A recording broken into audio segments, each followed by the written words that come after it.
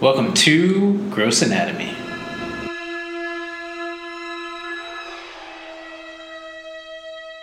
Are we live? We are live, Dr. Cohen, with Gross Anatomy Podcast, where we still explain the sights, smells, and sounds of medicine, how it relates to pop culture, movies, TV, books, and Lauren Taylor and the world around us. Yes. And you're Lauren Taylor with a sinus infection? Yes, but on antibiotics, so hopefully getting better. Nice. And I'm Dr. Jason Cohen, not on any antibiotics, but hopefully you're going to feel better. What has your day been like today? I feel like you have a story. Well, I run the pre-med program. So today we did our fall kickoff for our fall session. So I just came from meeting all of our pre-meds in person and going over all the rules and the regulations and everything about the program. So I have that excited energy of youth. That's so nice. But then you had to cut like a bunch of people, or a bunch of people didn't make the cut for a mentorship. That's unfortunately always the case. We only have so many slots, and we could just handle so many. So that's been the hardest part of this program is we get a ton of applicants, sometimes hundreds, and we really have to narrow it down to anywhere between 18 to 25, per session. And we do 3 sessions a year. So while, we've been doing it for 8 years, so about 100 students a year, but it'd be great if we could take more, but unfortunately we just other people are just going to have to start some more mentoring programs. You guys do a lot. That's a lot of work. Yeah, or they could just figure out a way to duplicate me. Yes, duplicity. Yes. That's not what it's called. Multiplicity. That was a good movie. Was that with Michael Keaton? Yeah. Right. That was an interesting movie. Yeah, exactly. So what are we doing today, Lauren? Well, on our last podcast that listeners can go listen to now, we did one on the origins of superstition, of superstitious beliefs. But you said you had something you wanted to add, like superstitions of a surgeon, maybe, or like. Oh, right. That's right. And which takes us into like sports. I played hockey growing up, and just like athletes and even myself, even though I'm not such an athlete, but especially over playoffs, athletes would have certain, the whole no shave thing, or different sorts of things, or even just things before a game, the way you would tuck your jersey in or something like that. So, as a surgeon, I find that, there's some similarities between being a surgeon and being an athlete. In fact, a lot of surgeons, especially orthopedic surgeons, may have been athletes once upon a time. So, we have certain, idiosyncrasies and funny little habits that we do, before surgery, kind of like before playing a game. When I would do sports, I wouldn't necessarily like to play or do any kind of sport on a full stomach. And I kind of feel that way about surgery too. Like I don't want to have a full stomach, so I don't want to eat a big meal before surgery. And, no matter what, like before I start a sport, I always had to go pee. Even if I didn't have to pee, I felt like I had to go pee beforehand. And I'm kind of the same way before surgery. I'm like, okay, I'm going to scrub, but let me go pee first. Even if I kind of don't have to, but just to kind of, I don't know, it's kind of a little bit of not a superstition, but like, just like you get into kind of a habit and it works, and you want to keep doing the same thing the same way each time. I could see that. And I could also see like the training, like for like track or like a sport, like you have to get up early. You have to do all these like, rigorous activities and stretches and all this stuff. And like, you kind of have to do the same as a doctor mentally. Yeah. And even like, putting on certain music for it, it is just like, warming up for a game. You have certain music for like the beginning of the surgery, and then certain music for the middle of the surgery, and then there's closing music that you listen to, when you're in the home stretch, just kind of closing up the patient when you're done. That's a whole different vibe and all of that. So I just kind of wanted to mention that. So this does get us into sports. So there was an article in the New York Times called NFL to Neurosurgeon. Did you read it? Yeah, well, I'll tell you the truth. I only read part of it because I don't have a subscription in the New York Times. So I had to like quickly scroll in and out of my phone So I would get to kind of get the gist of it because that blocking thing keeps popping up. Do you have a subscription to the New York Times? I do. I get it through my husband. I think like, I don't know, a credit card or something. We got it for some reason. Right. And I'm too cheap to get a subscription. Just one more thing for me to pay for and forget about and pay for forever. So No, I totally. and I get articles from the Times all the time from people. So next time you send me an article, you got to send me like an attachment of it so I don't have to open the Times. Well, this athlete, this former NFLer who's now a doctor.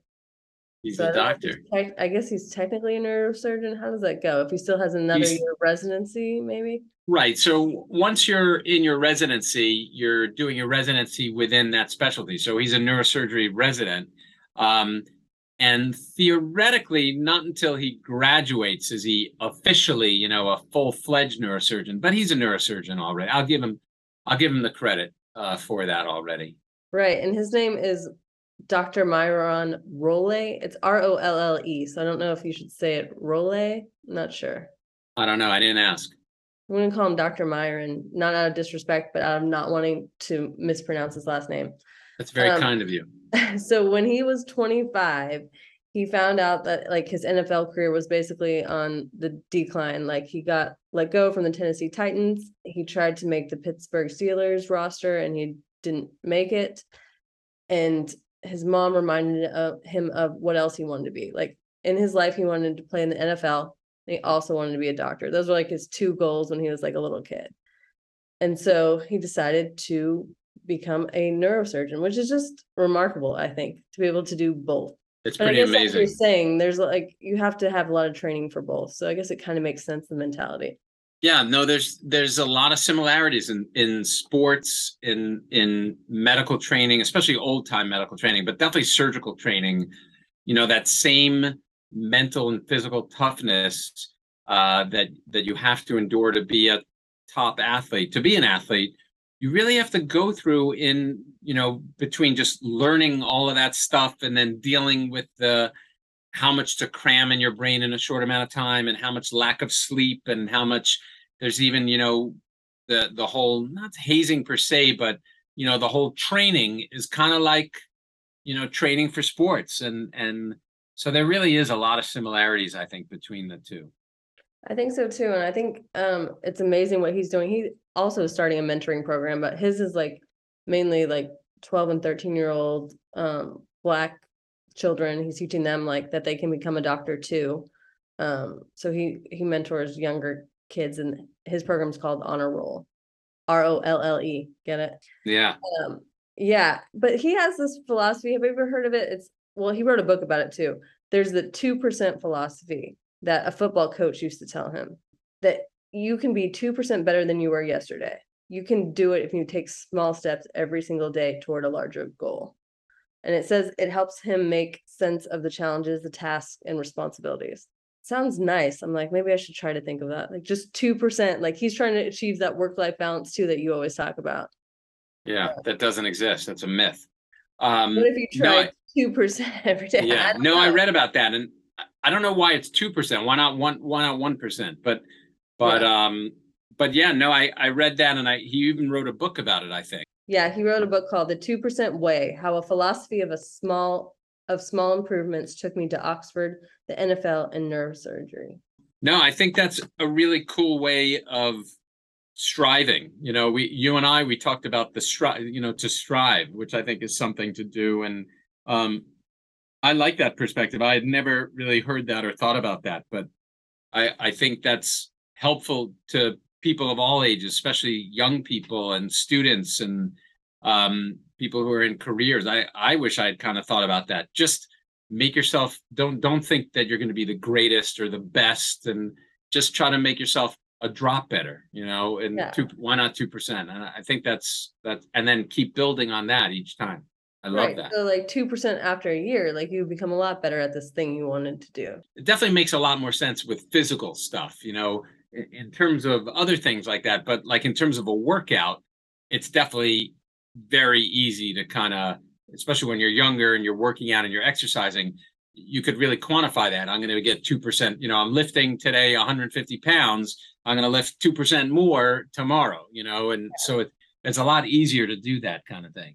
Exactly. And I guess he maybe wanted to write a book too, because he was inspired by Dr. Ben Carson. Remember him? He wrote Gifted Hands. He's in politics too. Yeah. He ran for president, didn't he? Yeah, he did. Actually, he is in pediatric neurosurgery. I didn't realize that until I was just looking at my notes at Johns Hopkins. Yeah. And now he became like wasn't he housing secretary under, I forgot what. Something too. I don't know what happened to him though. No, he got an appointment. Yeah, he was secretary of housing and urban development. Okay. So I'm not sure if he's still a practicing doctor or not. I don't think he is. He's 71 years old. I don't think he is. Is there like a cutoff? Is there an actual cutoff?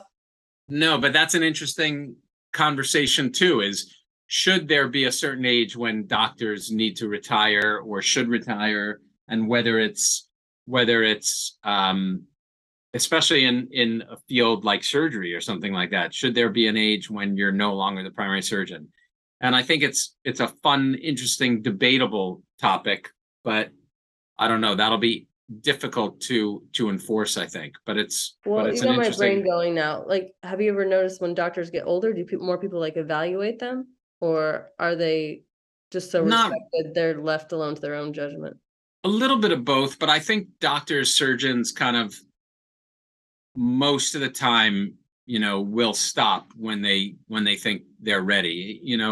One of the guys who I worked with, who to some degree was a mentor, told a story how his dad was a surgeon too, and his dad just picked an arbitrary age that he said, okay, when I hit this age, as he got older, when I hit this age, I'm no longer going to be a primary surgeon. I'll assist and I'll do stuff like that. And he did it. And he was still in, peak of his career, but he kind of just made that decision to kind of go out at the top of his game rather than at the bottom of his game. And interestingly, his son, who was the one I worked with, kind of did a very similar thing. He definitely could have gone on practicing, but part of it was he was never around with his wife, and his wife always wanted to travel, and he had to give in to that a little bit while he was still healthy enough. But he really picked an age and he stuck to it, and he said, okay, at this age, I'm done. And then, then he went traveling the world with his wife. That's amazing. You're going to do that too someday. Yeah. But, and yeah, hopefully. Well, this guy, Dr. Myron, he just had 2 sets of twins. So now he has four kids, which I looked up because he's working on the work-life balance, the 2% way. But I looked up if that's possible, naturally, and it is, but it's rare. It's like 1 in 700,000 or something like that it happens. It can happen 2 in a row. It's crazy. Do you know did he say it was natural, or you didn't look that up? I mean, I don't think he said. Probably no one asked him. I was surprised that nobody asked. I figured he wanted to be a neurosurgeon. I wondered if there was something with football and neurosurgery, like seeing injuries, if that's why he wanted to do it. But now that I've noticed Dr. Ben Carson, maybe that's why. Maybe because he was inspired by his book. But this podcast we went athletes who became doctors, because before we've done doctors who have amazing second careers. None of them actually became athletes. Right. Never goes the other way.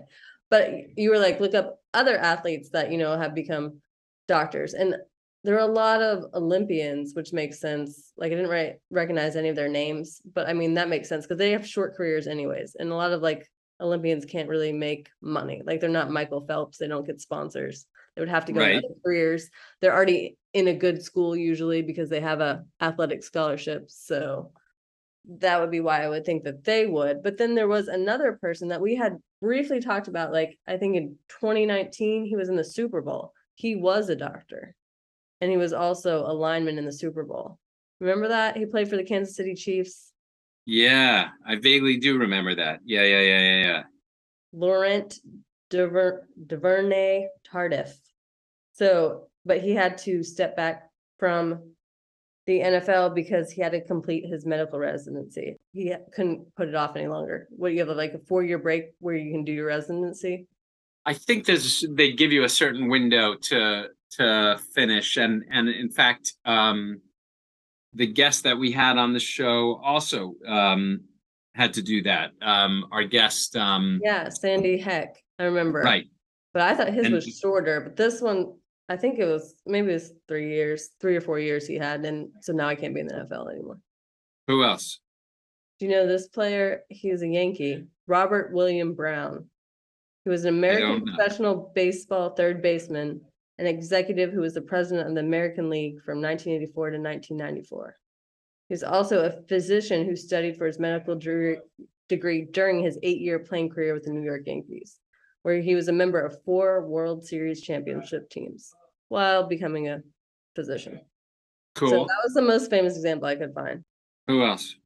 That's all. I couldn't find a lot. Like no one that I knew. Like no Well, name. I knew there were a couple of hockey players, as a kid with hockey. There was a guy named Randy Gregg who played hockey, and I think he may have even been on a Stanley Cup team. And he was a doctor, and I think he was like a doctor while he was, I gotta look him up. I think he was even a doctor while he was playing hockey, which is super cool. And that's I like think- Robert William Brown, this Yankee. He won 4 World Series and was a doctor. It's pretty cool. Yeah, he was Randy Gregg was a defenseman for the Oilers and actually won 5 Stanley Cups playing for the Oilers, but he was a doctor. And there's actually an award given to at the Canadian Inter-University Sport, it's called, that's given for excellence to the student athlete. So in Canada, so he was both a doctor and ice hockey player, which I thought was super cool. That is super cool. Yeah, I mean, I didn't see his name pop up, but that's good. That's a good one. Mm-hmm. And his story was same kind of thing. He was going to be a doctor, but he wanted to play hockey, and somehow he was able to do both, which is fascinating. There weren't any other famous doctor athletes? Not that I discovered. I think there may have been 1 or 2 other hockey players when I was a kid, but I definitely remember Randy Gregg, and I remember knowing that I wanted to be a doctor. My dad would always be like, "See, you could be a doctor and be an ice hockey player," even though I was never anywhere good enough to play ice hockey like that by any means. I guess that's the thing, and that's what this doctor that is now a neurosurgeon was saying, was like, you can do it too, but basically I'm like, that just seems so hard. But he says, I don't think success looks like any particular person. Like he thinks everyone's built to be something brilliant, which is a nice thought. But it's pretty amazing. Probably really can't be athletes. Like some people really aren't athletic. Yeah, it's pretty amazing being great at like 2 totally different things like that, both sports and medicine. I mean, that's you hit the genetic lottery to some degree when that happens. Yeah, no, I agree. I mean, that's why you get articles written about you. It's not that common. And why you get to write books. Yeah. Yeah. An interesting thing, though, we definitely see in surgery, but especially orthopedics and physical rehab medicine, a lot of people, students who go into those careers are either, former college or high school athletes who either experienced kind of an injury of their own or saw a lot of injuries and kind of got motivated by saying, they were smart enough and they were good students and they were smart enough to say, wow, this is really cool. And they kind of pursued, that part of medicine. And it's funny, a lot of orthopedic surgeons, are very athletic. I can see that. Or you go in a career in sports medicine, whatever that actually means. I don't know. Yeah. I hear the term a lot, sports medicine. Yeah. And it's another cool thing to be like a team doctor, but those doctors don't tend to have been athletes necessarily. Or surgeons. They tend to be like general medical doctors or maybe emergency room doctors who then, for whatever reason, make some connection and get to work for sports teams. And that's kind of a fun thing to do also, kind of be part of a sports team to some degree, even though you're doctoring. And we had Dr. Rob Huizinga, who's a friend and colleague who's an amazing doctor. We had him on as a podcast guest, and he was the doctor to, I think, the Raiders for years and years, and got to have some pretty amazing experiences. Yes. Everyone should check out that podcast if they haven't. And there you go. There you go. I think that's pretty good. Should we talk about any upcoming TV, movies, books, or anything we're into? Oh, we just started watching, I think what the buzzy show is that people are watching. It's called The Watcher. Oh. On Netflix. It's about a true story, but I haven't looked up the true story because I want to see what happens in this series. It's like, unfortunately, it's a 7-part series because I wish they would just it's kind of tense. I want them to just get to the Is end it like a horror-y thing?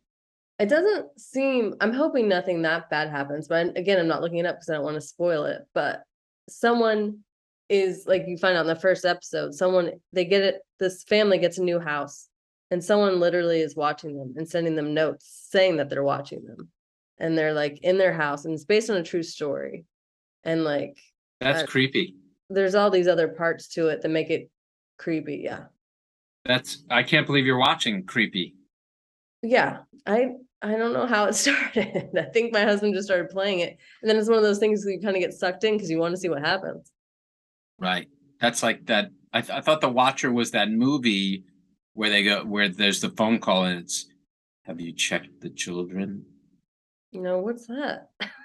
That's some horror movie, back in the day. I thought it was called The Watcher or something like that. I don't remember. It might also be called that. I'm not sure. How horrible would that be, that phone call? Or maybe this person that's writing these letters is referencing that. I don't know. Right. Have you checked Goose? No, my God. If I got those letters, we would be out of here so fast. I'd be like, no. Pretty creepy. Yeah. All right, everybody. Thanks for listening to us here at Gross Anatomy. Bye. Bye.